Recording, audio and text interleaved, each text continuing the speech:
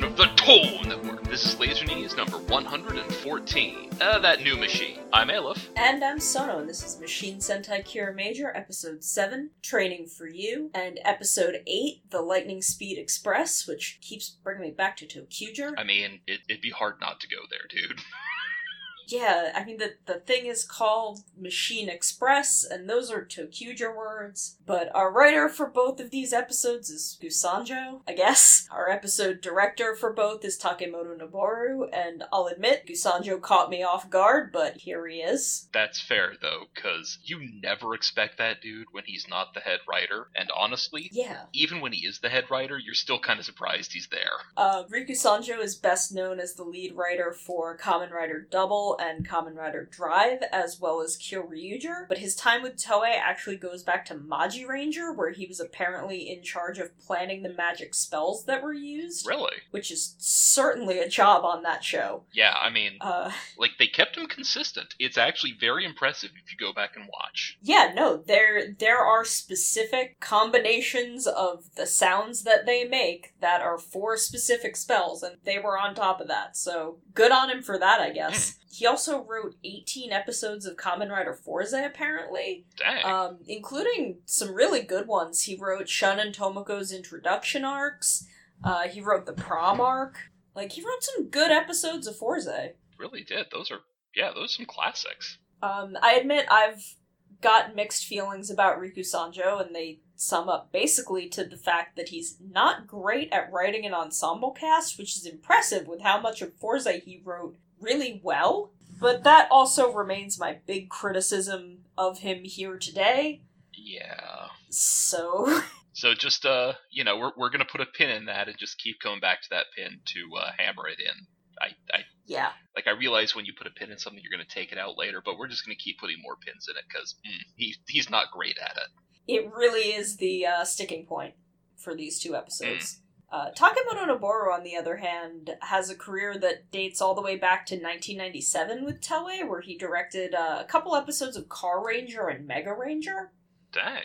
Then he directed an episode of Time Ranger in 2000, and then from Gao Ranger in 2001 all the way to Q Ranger in 2017, he directed an average of 10 episodes of every single Sentai for 16 years. Dang, that is well impressive. Yeah, he was absent for Lupat and Ryusoldier, and I don't know why. It's none of my business. But he has returned for Kira Major, and if he was directing, on average 10 episodes of a Sentai from 2001 to 2017, he and Arakawa have crossed paths a few times. Once or twice, yeah. So I figure he'll probably be back for about that many this time. An average of 10. He also directed the movies for Maji Ranger, Go-Onger, and ToQger. Oh, dang. As well as Goseiger vs. Shinkenger, Zyuohger vs. Ninja, and 199 Heroes. Oh, very nice. I love that one. Yeah. So the dude is basically an unstoppable juggernaut of directing Sentai. And boy, I hope no one does stop him, because, I don't know which episodes he directed, but if he probably directed a couple episodes I like, is what I'm saying. It's pretty likely. Yeah, just sheer numbers-wise, during that chunk of Sentai, yeah, I probably liked at least one. The average of 160 episodes. Yeah, but, we'll now just take a second, pull away from the things we are enthused about, because, I'm actually kind of enthused about Takemoto Noboru. But, let's just get to things that are a little more the imperfections in these gems. Yeah. And talk about our problems and nitpicks this time around. Okay, so feels little weird to me that 4 grown adults who are supposed to be this kid's friend would not notice the sheer level of distress their constant heavy air quotes training is putting Juru through. I mean, I get that all of them are in really physical and technical disciplines, while Juru's is a little more mental, and I get that they want to help Juru with the side where he would supposedly be weaker, and I'd be kind of fine with the idea of all of them watching that TV show and coming up with the idea to train him separately, and not realize that all of them are doing this. Where, like, if he trained with Senna for a while and then tried to go home and ran into Shigeru on the way, and then Shigeru trained him, and he just didn't actually bring up that all of them were doing this, I'd kind of be more okay with it. Yeah. Because they wouldn't all realize that they're doing this, but having the four of them conspire to push Juru to his limits feels very strange when two of the four of them are in very practice and training heavy fields and would know the importance of physical recovery time, and one is a real, actual doctor who does not show any concern when they're talking about cutting the time he'd have for sleeping. Yeah.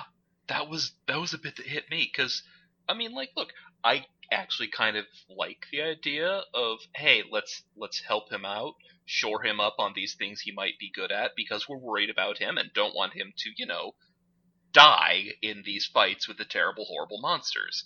You can help him be a more solid fighty boy, but, I mean, come on, guys.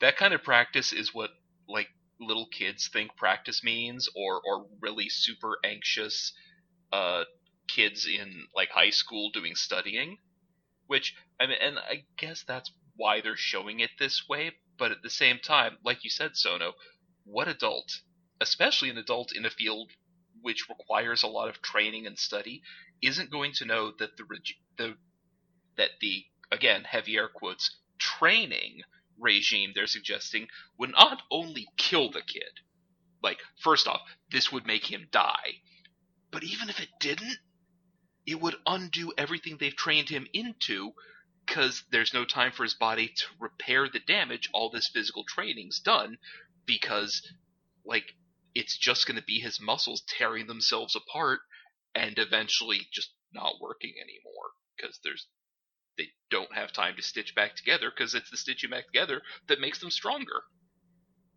Yeah, like, I'm really bothered that when Shigeru is like, okay, he'll do his, like, 8 hours of school, and then we each get 3 hours with him, and then he only has to sleep for 3 hours a night. And Sayo's only objection to this is that he tries to take an extra hour, and not that a high schooler, or anyone, can't survive on 3 hours of sleep a night, especially when being subjected to 12 hours of physical training on top of the rest of his life. Like, girl, you're a doctor. You're a doctor. What? Yeah, a literal Why would MD. you not say anything? Like, at least Mabushina tries to stick up for him and is like, hey, why don't you ask him if he's okay with this thing you're deciding? Yeah, and like, at least someone is trying. Right? Even The Rock, who does not have human physiology to the best of our understanding, knows how bad an idea this is. Like, I thought y'all were experts. And I get that Juru wants to at least try and do this training because he loves and respects his teammates, and he appreciates that they want him to be the best he can be. But something about, like, him having to run away and, like, hide with the big Kirame stones, and they're all just like, oh yeah, this is great, we wish we could do this, you should do this even if you're unhappy about it. Like, something about that just didn't sit right. Yeah, no, because it's bad.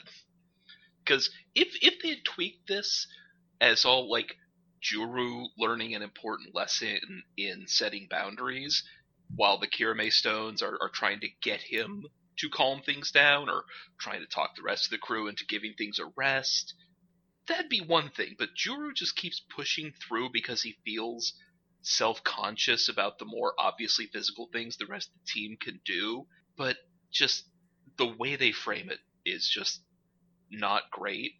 Because it is the show basically saying to kids, hey, do whatever everyone around you tells you to do, and you do it with a smile, even if it makes you unhappy and or uncomfortable. And then you add in to their kind of being a cultural thing about people working themselves to death in Japan. I don't know if that's just an urban myth, but I've heard it brought back up in a lot of different places. It's just, and then there's just general workplace exploitation, and, like, this is not a message kids need, man. No, and I feel like this is a misunderstanding that could work between 2 or maybe 3 characters. I feel like it's a misunderstanding that, like, happened within Double somewhere to some extent.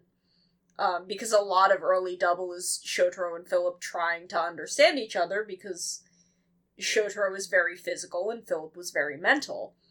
And that, that's what made them work, but they had to learn to make that work. But when you extend this conflict to 5 characters, and then to more characters from there, because we're involving Mabushina and the Kirame Stones, so, at that point we're up to 11 characters, it feels like another one of those things where Riku Sanjo is better with small groups or pairs than large groups. Oh, absolutely. It's not a thing he's great at. I mean, even if we didn't have this, we could point to Drive, because that was one of many, many failings in Drive. Yeah, I mean, you can point to the Sentai that he led, which is really the only one I can think of that is universally not necessarily disliked, but that everyone is just kind of about. Well, that's good to hear, because I've always got the impression that Kyoryuger is one of those ones that a lot of people really loved. Oh, really? That could just be I don't know anyone who outright dislikes it. I know a lot of people still enjoyed things about it. There's things I enjoyed about it. There's things in Kyoryuger that I love. But and I'm sure there are people where it's their favorite Sentai, and there's nothing wrong with that. I will never tell you that you are wrong for having that as your favorite Sentai. But I've never heard anyone tell me it's their favorite. Well, I could also have been misunderstanding people, but I always hear it talked about in very, glowing terms, and I've never entirely understood why, but, that's, like you said, that's not a judgment, that's just, where I'm at. I mean, if I'm going to talk about it, I'm probably only going to bring up the things I liked. It had a great blue. It had a couple of fun villains. Their gold was a lot of fun. It had some pretty okay design work. But as a whole show, I thought it was kind of weak and lukewarm. But it's just not a thing where he's good at writing 5 or 6 characters at a time.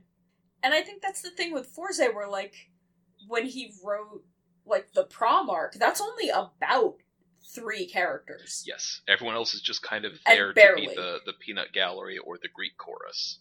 Yeah, it's mostly about Shun and Miyu, and then Gentaro is an important character within it. Where, the conflict is essentially between 2 characters. And in Tomoko's introduction arc, the conflict is essentially between 2 characters, her and Gentaro. In Shun's introduction arc, it's, again, mostly Shun and Gentaro. And then he has all the bits he can crib off of The Breakfast Club to fill in the rest. Yeah, and, the B-plot of that is entirely just Miyu and Jake. Mm. Oh, I love that bit. So that's really an incredible bit. And he's much better when he can divide things into smaller, chunks of groups. So, I'm wondering if they gave him an episode that was about a specific Kira Major instead of this big, kind of more plot-relevant episode. If maybe he would do a little better. Yeah, I think that tracks pretty well. Also bugged by Tametomo calling Jiru's art doodling when it's the whole reason they have literally every iteration of their robots. Right? Is because he thought of a cool robot and drew it on a piece of paper. Yeah. You could understand the disrespect for creative work in, episodes 1 and 2, maybe. I mean, I wouldn't understand it, but I get it, if you know what I mean. But I would get it coming from Shigeru. Yeah. Not so much Tametomo, because he's a gamer. That's true. And therefore art is a very big part of his career. Yeah. Where Shigeru, I could see being a little, like, weirder about it. And I guess from Tomatomo, I could get it in the first couple episodes, because he's got that whole, like, leader jealousy thing going on. Yeah, kind of a chip on his shoulder. But right. Especially since... Like, now it definitely especially since, like, weird. him and Juru, they started out with Juru doesn't get his thing either. Yeah. Because, like, that... Honestly, I kind of wish they would have kept that going. I appreciate that they didn't, but if they wanted a conflict, that would have been a good one. But, like... Again, you could understand it in the first couple episodes. But since then, Juru has been literally changing the nature of their reality with those doodles. Like, hey, we found some Kirame stones that are young and immature. Oh, hey, I just turned them into, like, a steamroller, a forklift, and I forget what the other one was. Like, I think it was like a flatbed truck. Yeah. Like, he just did that. On accident. Well, I mean, it wasn't on accident, but it's like, oh, I thought it was cool, guys. Sorry. I guess I can't unmake them cool. Oops. But it's just like, show some respect. Why wouldn't he have respect? Again, this, like you said, he's pulling robots out of thin air with these things. It seems pretty cool to me. And, like, speaking of that, this is going under the bad stuff because it's a bad feel that I know very well. Juru being unable to draw because he's too exhausted by being forced to shelve his creativity to meet the needs of others is a form of burnout that I've lived through. That I'm only in the past, 6 months recovering from. So it's made me very worried for him. That, it was upsetting and worrying that they put him through that. No, yeah, that is also a familiar thing for your boy. But yeah, on top of just wrecking the kid, they're also destroying the thing that makes him a part of the team, and that's just... And of course, like you said, the longer term stuff, because while I imagine we aren't going to talk about creative burnout in an episode, I kind of wish we would. Because that'd be... I kind of wish we would, because it's, it's a core part of the show. Yeah, that's what this kid does. And, I mean, I realize that Kira mentality is supposed to be, like, your superpower, but sometimes it feels like you can use that up. Like, if you're not keeping your head on straight and you don't have a good supportive environment, sometimes it can really just... Boy, that's going to get uncomfortably real, isn't it? I say we move on. So I'm slightly confused by the fact that the rest of the Kira Majors couldn't see Juru's hallucination of their new robot, but Garza could? Like, can Garza see it because it's his brother's ghost showing up to give him a big ol' middle finger? I mean, I just sort of... Yeah, that's a good question. First off, at first I just assumed it was Ultraman, but, that's not a crossover that can actually happen here. Giant made of light. What am I supposed to think? But I also took it as Garza also having that powerful imagination or something like that. Shrug. Like, this is a thing that they share so they can both see the vision. But on the other hand, if it is his brother showing up to flip the bird to him, dude did kill him. If someone killed me, I hope I have the wherewithal to come back from the dead to just flip them the bird every now and again when they're in the middle of doing something they want to do. Oh, hey, you want to kill that kid? Nah. I hope you can feel this because I'm doing it as hard as I can. But then, when Juru passes out and it vanishes, Garza's like, oh, that's his power. So, if that's the case, why can Garza see it but no one else can? Something in that just feels very weird. Yeah, I mean, you ain't wrong. You are not wrong. It's just, even if it's a thing for magic Imagineers to do, yeah, you are correct. It hits weird. I feel like that's probably one of the notes that Arakawa left behind, and he's just like, man, alright. I don't see why everyone else couldn't just also see it and be like, hey, what's that? Yeah, that honestly would have made a lot more sense. Because either that or, really play up the fact that it's only the two of them who can see it and make that a thing we'll come back to later in the show. But they didn't make as big a thing of it as you'd think they would. Yeah, and, like, it seemed like the monster could also see it because he also stopped attacking. Yeah, which... Oh, It's just a little weird. it is. So as cute as Juru and Orden drawing together is, I'm mega bothered by Orden going, yeah, you're exhausted and your friends didn't consider your needs and you definitely just blacked out in battle, and if you weren't in a robot, you'd probably be dead. But that's led you to a good outcome, so you should just take it. Like, no. Bad dad. That's not the lesson to teach the children. It really isn't. Like, look, not for nothing, Orden seems like a chill dude in many other ways, but things working out okay in the end doesn't mean it's cool that you got hurt. That is also a really uncomfortable thing to put in children's media, you know? Like, I'm not saying Sanjo's a bad person or anything.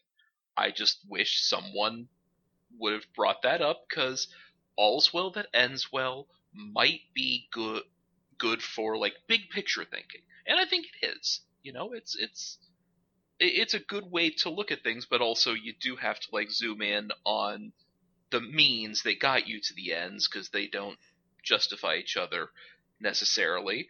Because, like, if you got fatigued to the level of passing out where you sit, the fact that you didn't die doesn't make getting behind the wheel okay. Like, I remember my first graveyard shift job. Like, it was 8 p.m. to 8 a.m., and I was just out of high school, so that was like a complete inversion of my schedule. But one day I came home, and I had no memory of anything between getting in my car and pulling into the driveway. And I don't know if I slept the whole way back or just dissociated the whole way back, but my takeaway was not, oh hey, I got home, so it's cool. My takeaway was, I need to take better care of myself and make sure I am properly awake, or I am going to literally die and take a few people with me due to my negligence. Like, All's Well That Ends Well is great the first time, but also it only ends well if you then take steps so that you don't have to do this stuff again.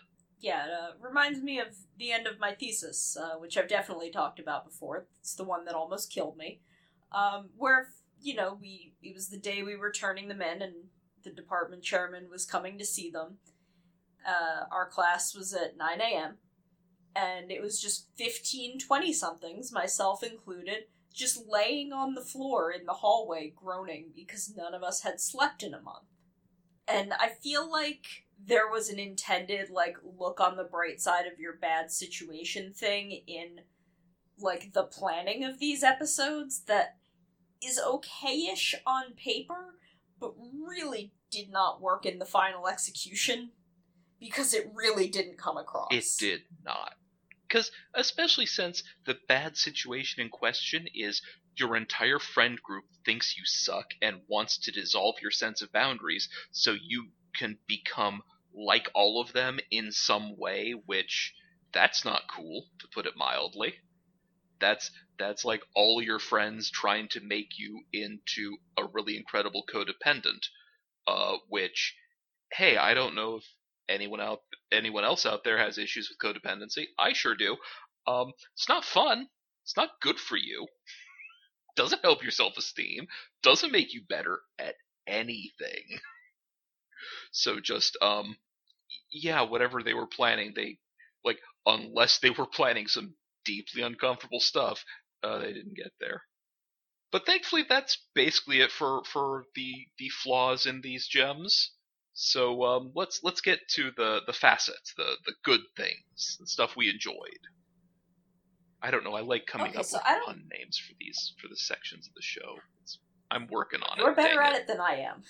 I left that one to you at the beginning of this show because I couldn't come up with any. So I don't know if we've talked about this, but the conversations between Garza and Carantula?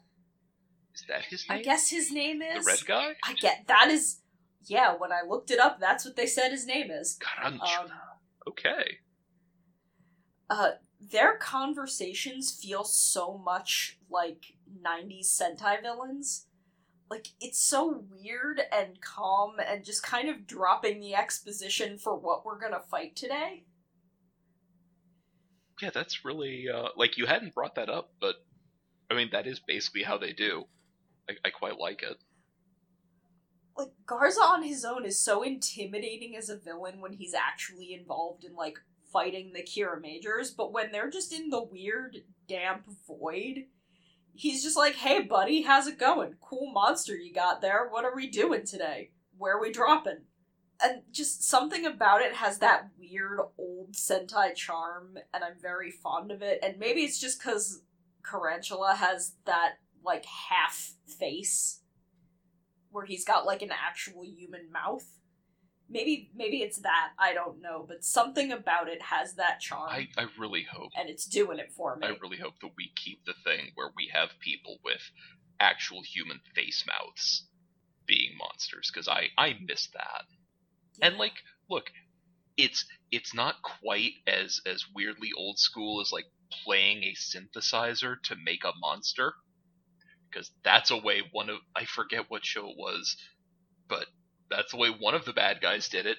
There's a dude who just straight up gets in front of a synthesizer and he plays a monster into being on his genetic keyboard. It's very weird. But at the same time, it is a really snazzy way to intro the monster. And I also quite like how easily you could make it into a workplace comedy. Hey, that's a free idea for the net movies. You're welcome. Like, when I think about them, my brain immediately goes to the villains in Die Ranger, and I'm not quite sure why, because it's been a long time and I don't remember exactly what their dynamic was, but I feel like they, too, just kind of stood in a weird place and were like, we're gonna get them this time, until the end of the plot happened, because that I do remember, and that was very weird. I mean, and look, there's a lot of Sentai out there, and sometimes you associate a feel with one of them, so I mean, maybe it's Die Ranger. I kind of remember that's how some of the Shinkenger monsters happened, but not all of them. So I do have to say, I'm like looking back on a lot of Sentai. I quite like the ones where they just exist in a weird dimension. I realize that's almost all of them, but some of them have more charming other worlds than others, I guess. Like, some of them don't feel like they're in a weird dimension. Like, I know in Lupat they were, but also they were just in a house. Or Zyuohger. It's like, yeah, I know you're in a spaceship, but also you might as well just be in, like, a hunting lodge. And not even, like, not even a hunting lodge, it was just a room. And not, like, an interesting room. Like, this feels like it should be the least interesting, because it's just a black void with water on the floor. But something about that is just so weird. Yeah, especially since there's little flapping flags, and they just keep walking out from behind the flags. What's behind those flags? I don't know. And just something about it feels so, like, active and sinister, like they're living in the chest cavity of their emperor or something, because you can just live in there because he doesn't have a heart. Yeah, and it's like, we know so little about them that the void kind of adds to that mystery, where we knew so much about the Zyuohger villains from, like, the minute they arrived, that their room was just boring and didn't seem to suit them. Man, there were so many great villains in Zyuohger that just nothing happened. Literally all of the villains in Zyuohger were great except the main boss, who dragged everyone down. Yeah. Man, remember this sumo episode where you saw Naria and the box guy just, like, chilling together, having a drink, watching the sumo match? having a beer, watching sumo? That was great. That was the most that they ever got to do. Which, like, man, Naria had gunchucks. How was she not a bigger presence? Gunchucks, and honestly, just a great design. Naria was so wasted. It was a tragedy. Anyway, let's move on, otherwise we're just gonna keep talking about Zyuohger. And we spoke our year on Zyuohger. We can We should probably let that one go. Yeah. But my greater concerns about the framework of this episode aside, I do like that we bring back that Sayo studies Aikido as part of Juru's training. Because in her episode, it was unclear if she had actually continued with that past childhood, and it was really nice to see that she has a hobby outside of work. Because, hers is... It's physical because she does have to perform these very precise acts upon people as a surgeon, but it's also very, very mental, so it's kind of nice to see that she's got kind of a dedicated physical activity to balance out her very mental workload. And it's also a martial art that really suits Sayo, because I was just kind of curious, because I don't know a lot about Aikido, so I kind of looked it up just to talk about it for this. And the basic principle is to defend oneself without causing injury to your attacker, or to, defend your attacker against harm, which is a neat detail that feels really purposeful when given to a character whose entire thing is that they want to save people from injury. Yeah, I don't know how it works in Japan, but I definitely like the idea that Sayo takes the Hippocratic Oath quite seriously. Right up until a marksman wants to start murdering people to summon the giant city-destroying beastie, because, look, there's do no harm, and then there is not being a Super Sentai member. And, she's definitely do no harm, and also, like many of our favorite Kamen Riders, she takes exactly zero crap. I love her. She comes out a Kamen Rider. She knows. She knows how the stuff works. I really dig on the designs of the twin oven and freezer marksman. I think the way they use the oven door as a jaw and the icicles as teeth, and just kind of the whole way they're designed is really cute and clever, and also feels very kind of old school Sentai monster. We've had a lot of really cool monster designs up to this point, but these two dudes just really stuck out to me. Oh, yeah, they're amazing. I also love them a lot, especially with that whole, on top of their dynamic, on top of the good designs, the first time they stepped out, it's it's Heat Miser and Cold Miser. That's great. And then you combine how much character you can give these monsters just through the use of one of those big, kind of doofy-looking cartoon heads and a skilled suit actor, because sure, yeah, it's never quite the Momotaros thing where it's you remember them having emotions and stuff, but dang, those were great masks, helmets, whatever. Yeah, and dude, the whole bit with the bottle of Coca-Cola, whatever that was, and he just where he's chugging it and just throws it, that was great. That was so well acted. Yeah, it really was. It shouldn't work. And yet. Also, I like that Tomatomo was hey, they did a roll call. We should do our roll call and show them that ours is better. I just think it's cute when the show gets genre savvy. Yeah, absolutely. And not to mention, I really like them having a roll call, because it's another thing that really makes them stand out as the villains of the week. They feel bigger because they have a roll call.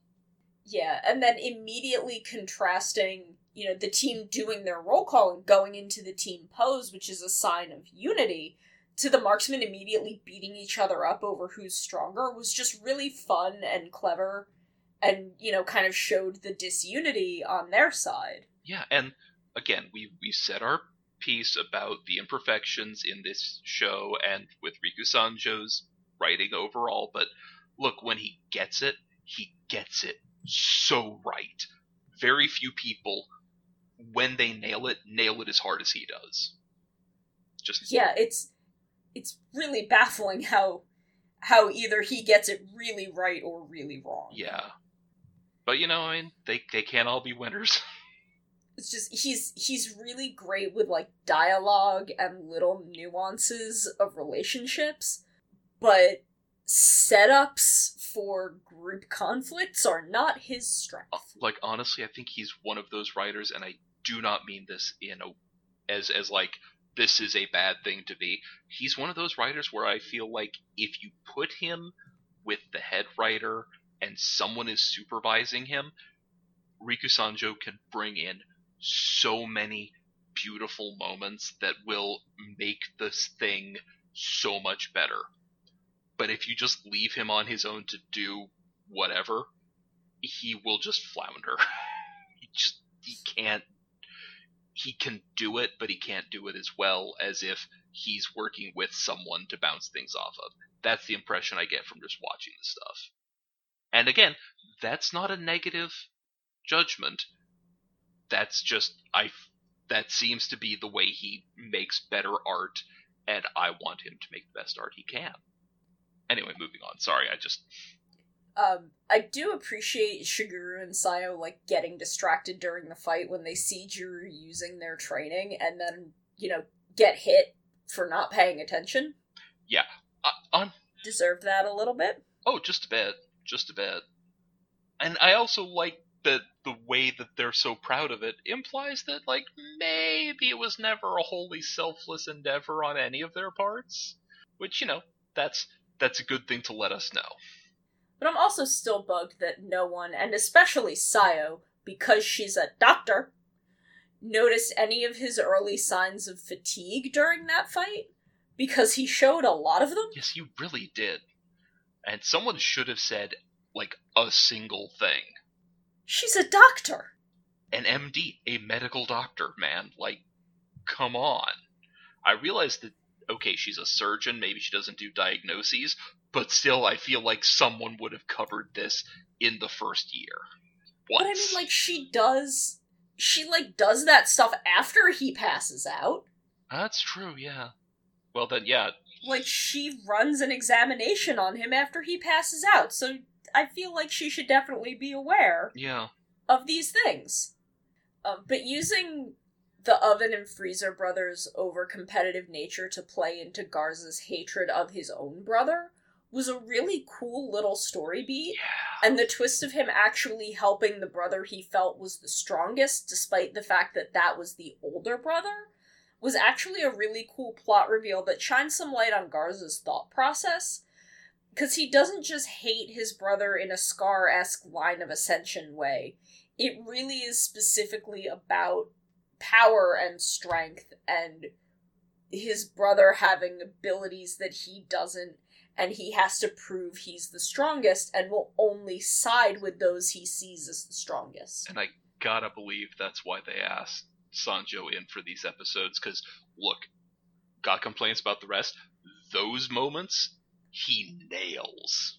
Yeah, because one thing Riku Sanjo is good at is complicated, uncomfortable family dynamics. He's really good at that. So handing Garza to him to explore his resentment toward his brother through the lens of these two, that was a good idea. And to give it, like, I've got to give Riku Sanjo that looking down on their siblings for having the fortune of being born first is such a good line. Yeah, it really is. And honestly, like, Sono, I know you're a fan of Double, so maybe I'm off base here, but maybe they should just have Sanjo focus on writing villains. He could be like a supervillainy consultant or something to just make sure the baddies are like real on some level, because being honest, the bits exploring how the Sonozaki clan was just super messed up were my favorite parts of Double. Like, I feel terrible because I do not have it for Philip and Shotaro, but if you gave me one about the Wakana and, oh goodness, what was the other sister? Seiko. Yeah, give me their show. I wanted that so much. Like, he's real good at uncomfortable dynamics where people are unhappy with one another. I liked many parts of Double. I love all of the Narumi Agency stuff, but even a lot of what I loved there comes from conflicts between characters. Akiko trying to figure out what happened to her dad and Shotaro not wanting to tell her. All of the conflict between, like, Excel and Shotaro and Philip. Like, Philip learning how to person. Like, those are really the things that stick out there. And, I love the Sonozaki stuff. That's my whole dang brand. But I think that Sentai, which has it has a lot less gray area than Rider does. It's got, and this isn't a problem, it's less nuanced than Rider is. Yeah, that's just the nature of the beast. The good is good and the evil is evil. And, there is some nuance to that, because we've got redeemed villains in Sentai, but the line is a lot more clearly delineated than it can be in Rider. So if he's on Sentai, maybe he should just stick to the villains. I mean, yeah. Again, this is not a negative judgment on him as a person or as an artist. It's just he's really good at them villains. Because Garza was never cooler. And it's not even that he can't redeem a villain, because, again, Kyoryuger, one of the most interesting plot lines in that show is what he does with one of the villains and the Blue. Like, that's one of the most interesting storylines in that show, is the two of them developing a relationship. That sounds very sweet, because, like, I know the ones who show up in later, I think it was the Gavin and Gokaiger movie. And it's like, oh hey, they're villains from that one. At least I think they were in that one. Yeah, if it's the lady with the big heart for a head. Yeah, and then like the weird ragdoll one. She, like, he does a whole, like, romance plot with her and the Blue. Maybe that wasn't Gokaiger. And it's really sweet, and is one of the most interesting and compelling parts of that show. So it's like, he can write really dynamic villains. Yes. So maybe that's just what he should be doing. Look, I'm just saying, it'd be a clever thing to do. Let him do that. Arakawa does the A-plots, he's over there handling the villains, they can intersect, come together, bounce things off each other. I just think it'd make for a more powerful show. Like, I'm not saying it's even bad the way it is, I'm just saying I can see what I think he's better at.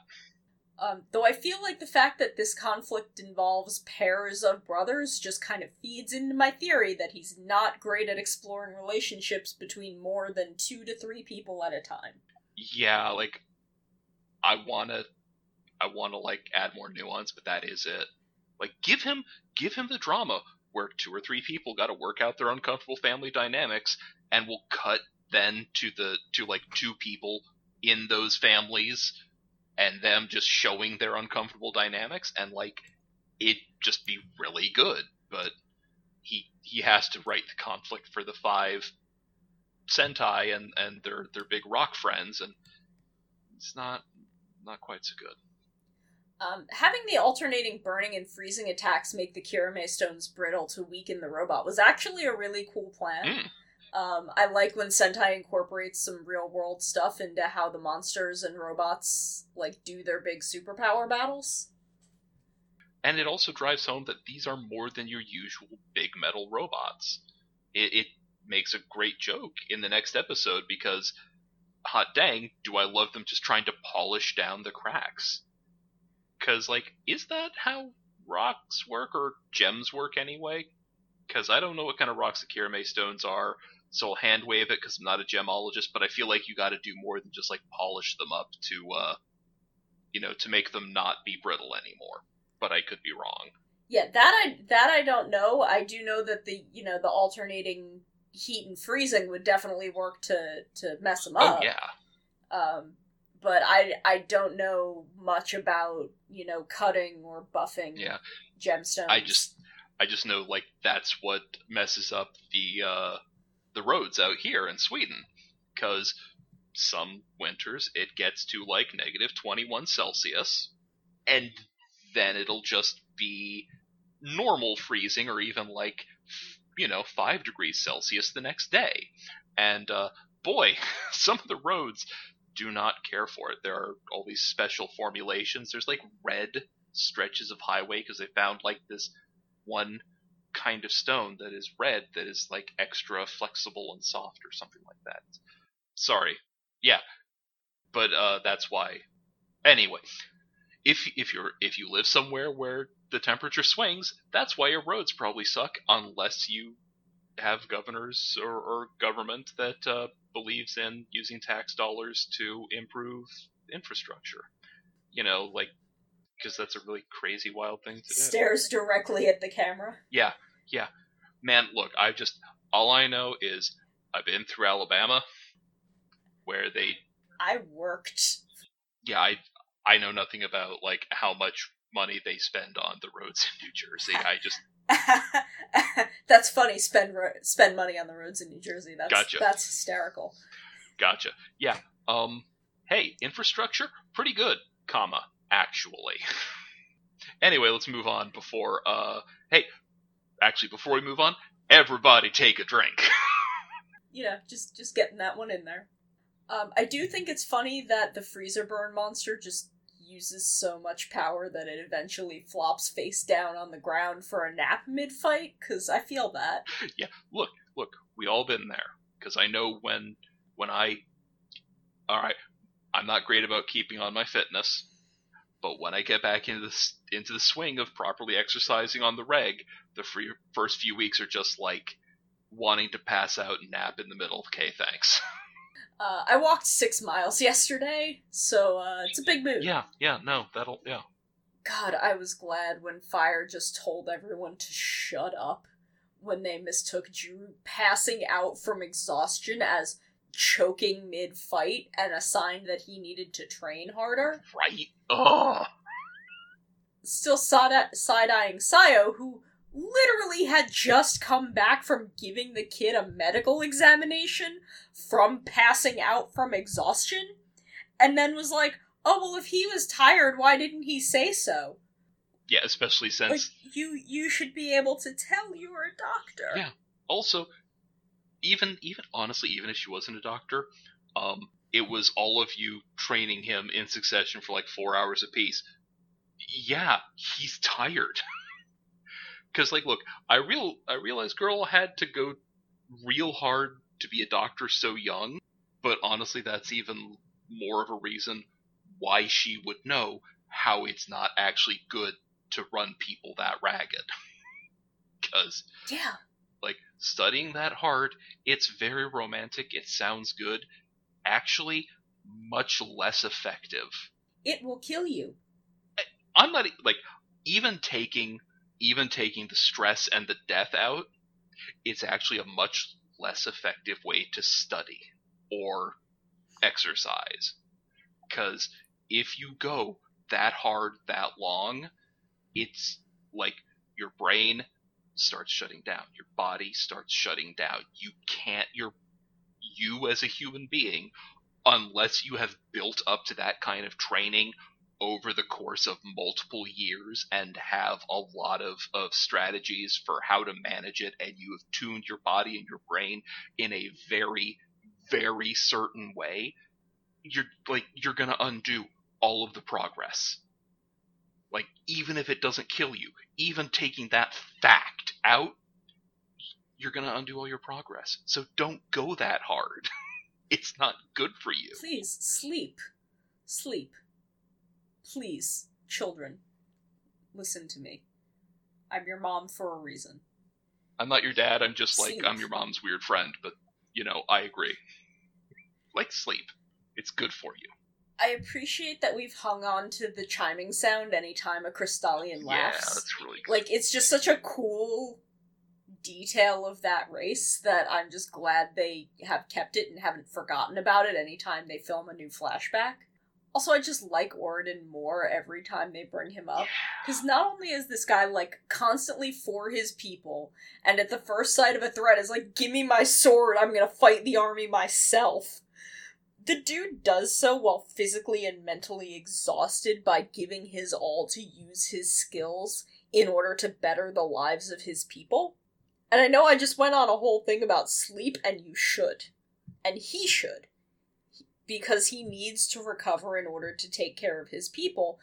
But I'm sure he's trying to balance that as best he can.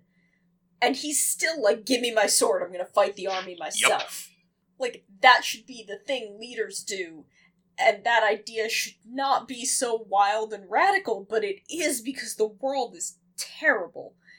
And I'm just living on the idea of a leader that cares that much. Yeah, wouldn't that be nice? Someone in charge who wanted more than to just be recognized as the person in charge. Ugh. Alright, first everyone take a drink, and then we're gonna move on, because I'm gonna depress myself if we keep on this. Or, I guess I would, but, like, the world already depressed me. Because, like you said, Sono, it's terrible. Why? But for a much more fun and goofy bit, I do adore Juru, who is a 17-year-old in hospital PJs, going up to a pseudo-government facility like, nah, it's cool, I work here, really. Like, these poor security guards, because I feel like they have to know about the Kira Majors. It's what their entire organization is built around. But, like, why would they recognize him on sight? Especially when he's not in the uniform and doesn't have a changer. Like, these poor guys are just trying to do their job, and this kid shows up, and then the big evil train shows up and shoots at them. Yeah. Like, poor guys. Yeah, I feel for them. Yeah, same. Like, I've worked security. It's not a great gig, but I honestly just want these guys to become series regulars. Sort of like the fishermen in Inoue series who are always beset by monsters. Inoue fishermen, Sanjo security guards. Come on, Sentai, let's do this. It does feel ever so slightly forced, but I like the setup of Juru, like, asking Garza the same philosophical question about helping people that Oridon did in order to set up kind of a direct conflict between them. It was a little forced because he's like, well, let me ask you a question. But still, I think it really works, and it gives Garza more of a reason to care about fighting the Kira Majors beyond just, well, they keep beating the monsters that other guy makes. Since, honestly, he barely seems to care about that as, like, a larger thing. I mean, it's just kind of an extension of what he's doing. He did, like, give one of them the energy drink and just be like, oh, hey, by the way, that's gonna kill you. Ha ha! Like, it's not just that he doesn't care. I feel like he has active antipathy towards most of the Marskmen. I like the setup. I think it's a good setup for making that conflict feel like something, because, man, I keep thinking of What's-His-Face from Lupot and how he had, like, a thing with Kairi that was definitely not a thing. Yeah, it was not a thing. Because he was in, like, 3 episodes. Yeah, Zamigo, that was it. That's his name. Yeah, but yeah, he wasn't there. It wasn't a thing. But hey, we're like, this feels like a thing. This is a real thing. We have a reason for Garza to hate Juru.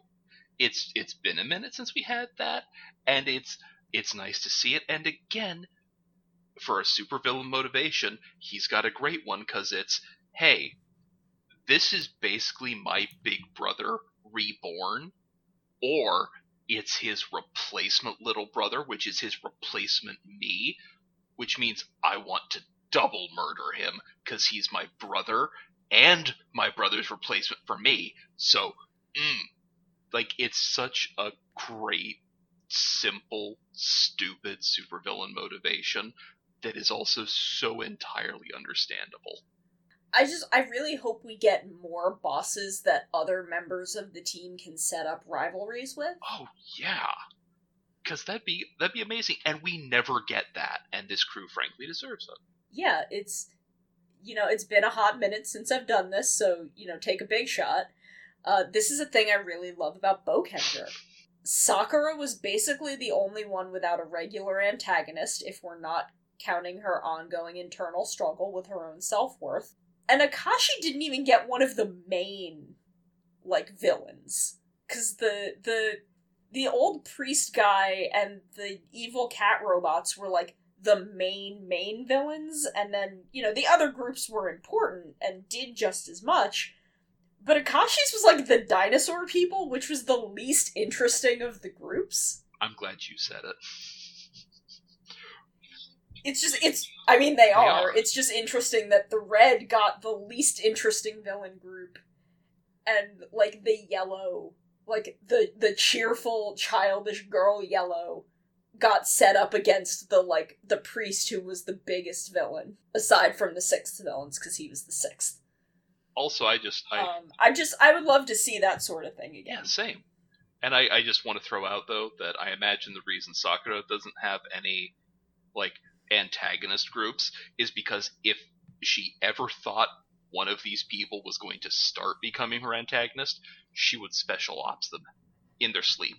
Just nothing would be left of them. Yeah, that's why the only thing she could continually fight against was her own insecurities. Yeah.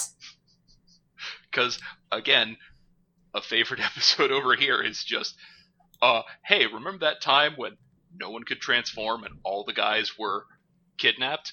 Yeah, Sakura brought assault rifles. And, like, it's so... Okay, yes, we have a lot of complicated feelings about guns, but I'm also at, like, well, in the episode where no one has superpowers, she has the next best thing, and that's just... I think that's charming. And, like, the best part of that is it's not even out of nowhere. That had already been set That's up. true. That's true. It's not out of nowhere. Like, it's just... Yeah. We don't find out that she's special ops until later, but they play the word game early on, and all of her answers are guns. And there are a couple other little things like that, but, like, she's set up to be someone who knows about that. So when she busts them out, you're like, oh, okay, you really are prepared, aren't you? Oh, you weren't just, like, you're not a hobbyist, are you? This is a thing you do. Just so great. I love Sakura. I adore Mabushina rolling Jiru's changer along the railroad track in order to transform him.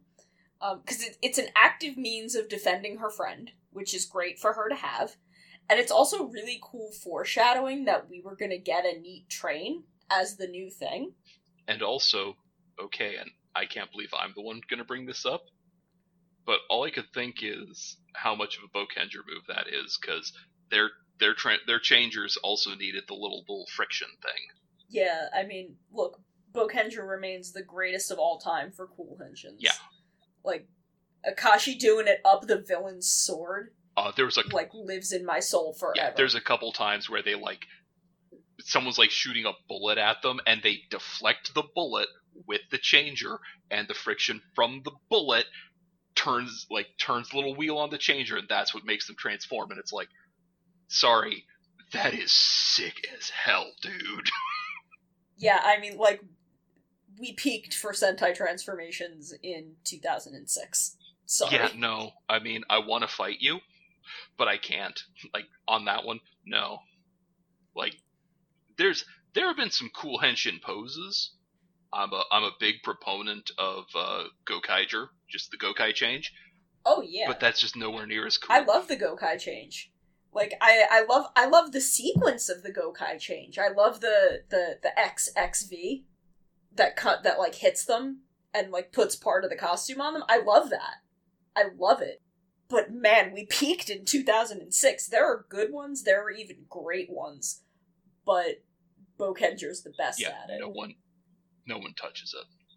But rolling back to Cure Major, the resulting train chase after Jiru gets the new train and he takes off in it, and then Garza gets in his train. That was really cool and fun, and it was short, but it was such a neat use of those vehicles to show how much faster the bullet train is compared to the steam dinosaur.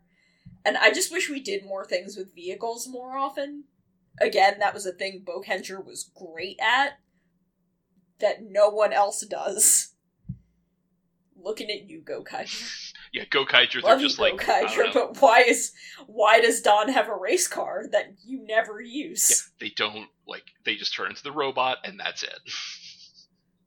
I mean, my theory remains that they were all Aka Red's team's stuff. And I'm gonna hold that in my heart forever. You can't take it from me. But they're just in the boat, and we never address it. But yeah, it's just such a fun, exciting little chase, and honestly, they do a good job working with speed in these episodes, and I gotta give love to that. Because that can be tricky. Yeah, it's not easy. At least I can't imagine it is. I've never actually tried, but... I mean, I've never done it in anything live action, but I've had to convey speed just in comics, and it's hard. Having a good sense of motion where everything is still very visible and coherent, yeah, it's tough. Is difficult. Yeah. So as bugged as I am by everything else about the setup of this arc, the payoff of Drew standing up for himself so that they understood how much they hurt him, and not just passively accepting when everyone apologizes, and then everyone rallying around to support his way of doing what he does, that felt good. Yes. That was a nice end to that conflict. Even if I'm still mad that he's like, but it was good for all of us in the end. No. But I at least appreciate that he was like, yeah, that was awful. Yeah. Y'all should be ashamed. But, like, don't reinforce this. Like, why did you have to both sides it, Sanjo? Right? Because, like, look, sometimes you can just say, hey, we all learned our lesson, we're sorry we did you wrong. Because, like, I imagine the intention is to kind of show us that Juru's a cool kid that understands these things, which, honestly, that's all the both sides you need. Because he can just, like, hey, we're sorry.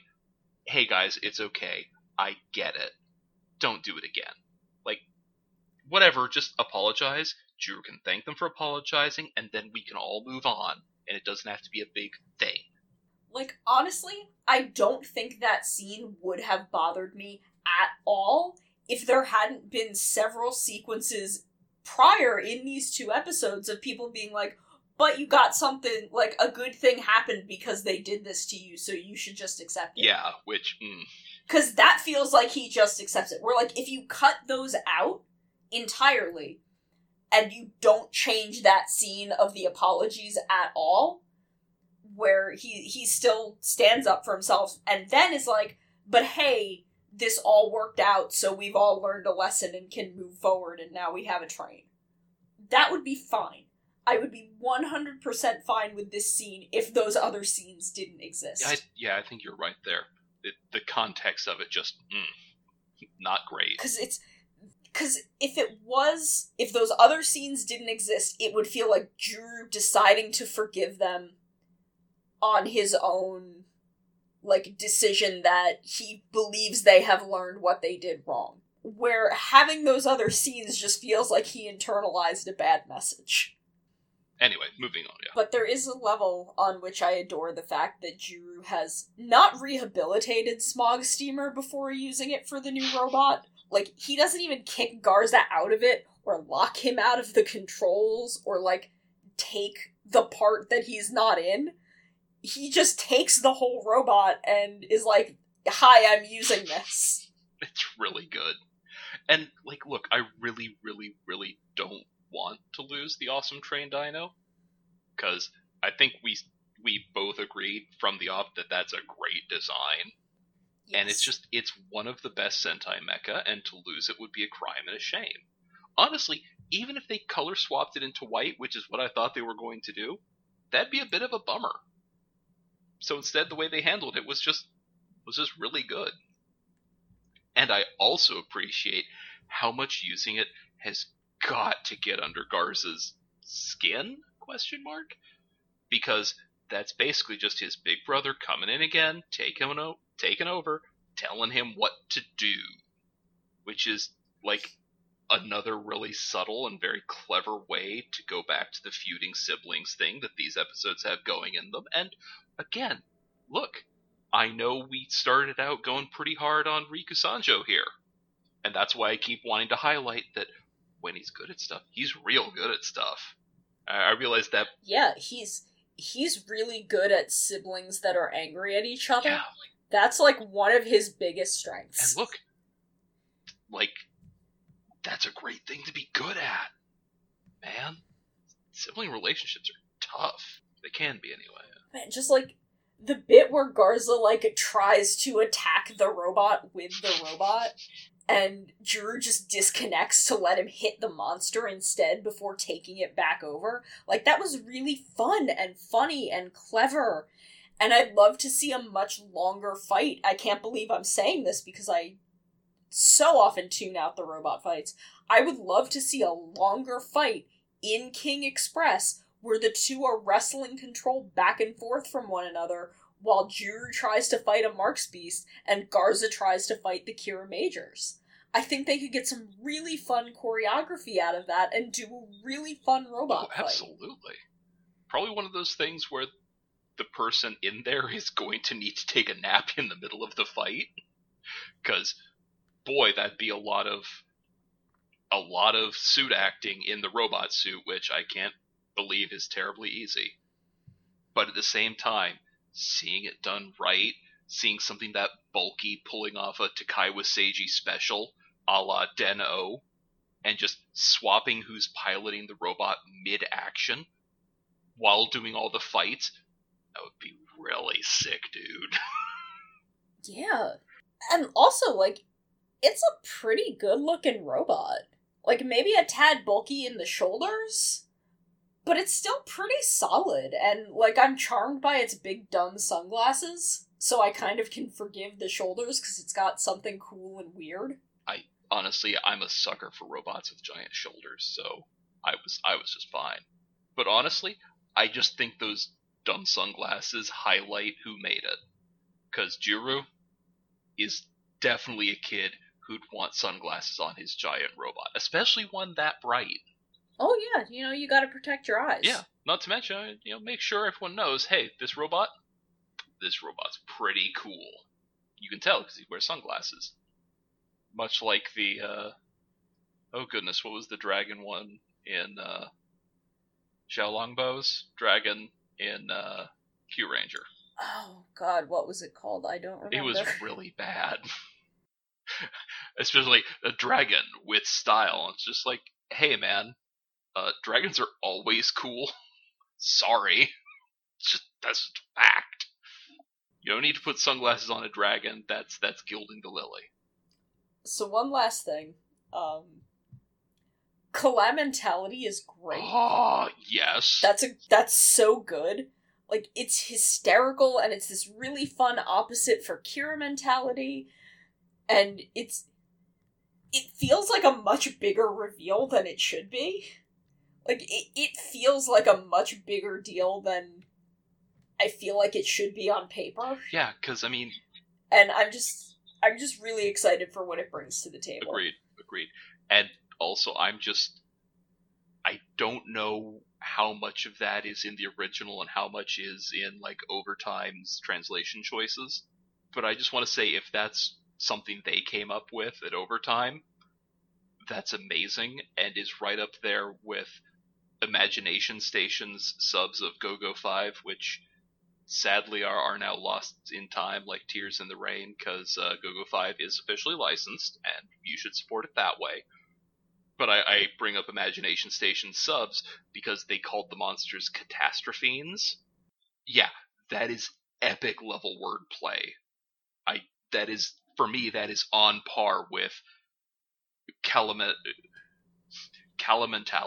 Like, it's kind of clunky to say, but in a good way. Just like Catastrophes. It's a catastrophe, and they're fiends, so, wow.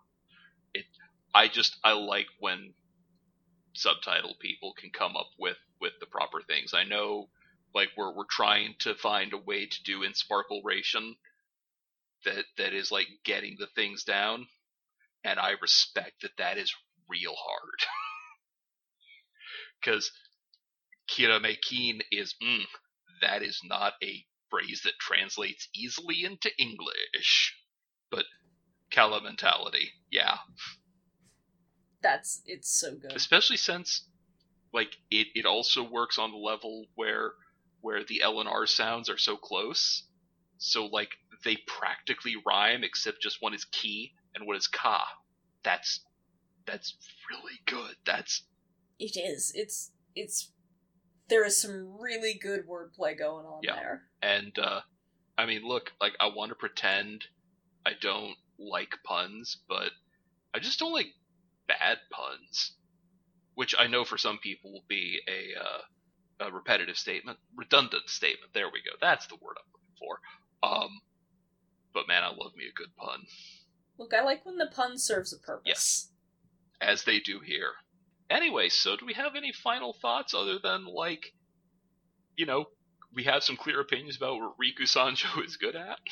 I'm just curious where this is going. Yeah, because things are just getting more and more intense, which is Yeah. pretty impressive for episodes 7 and 8. I like this thing where Reiwa Sentai apparently is just like, hey, what's up? We're slamming on the gas. Which, y'all know I'm here for it. Yeah, look, keep up. You gotta keep up. Mm-hmm. But, I guess then for all of us here at Laser Knees and the rest of the TOE network, I'm Aleph. And I'm Sana. And shine on, you crazy diamonds.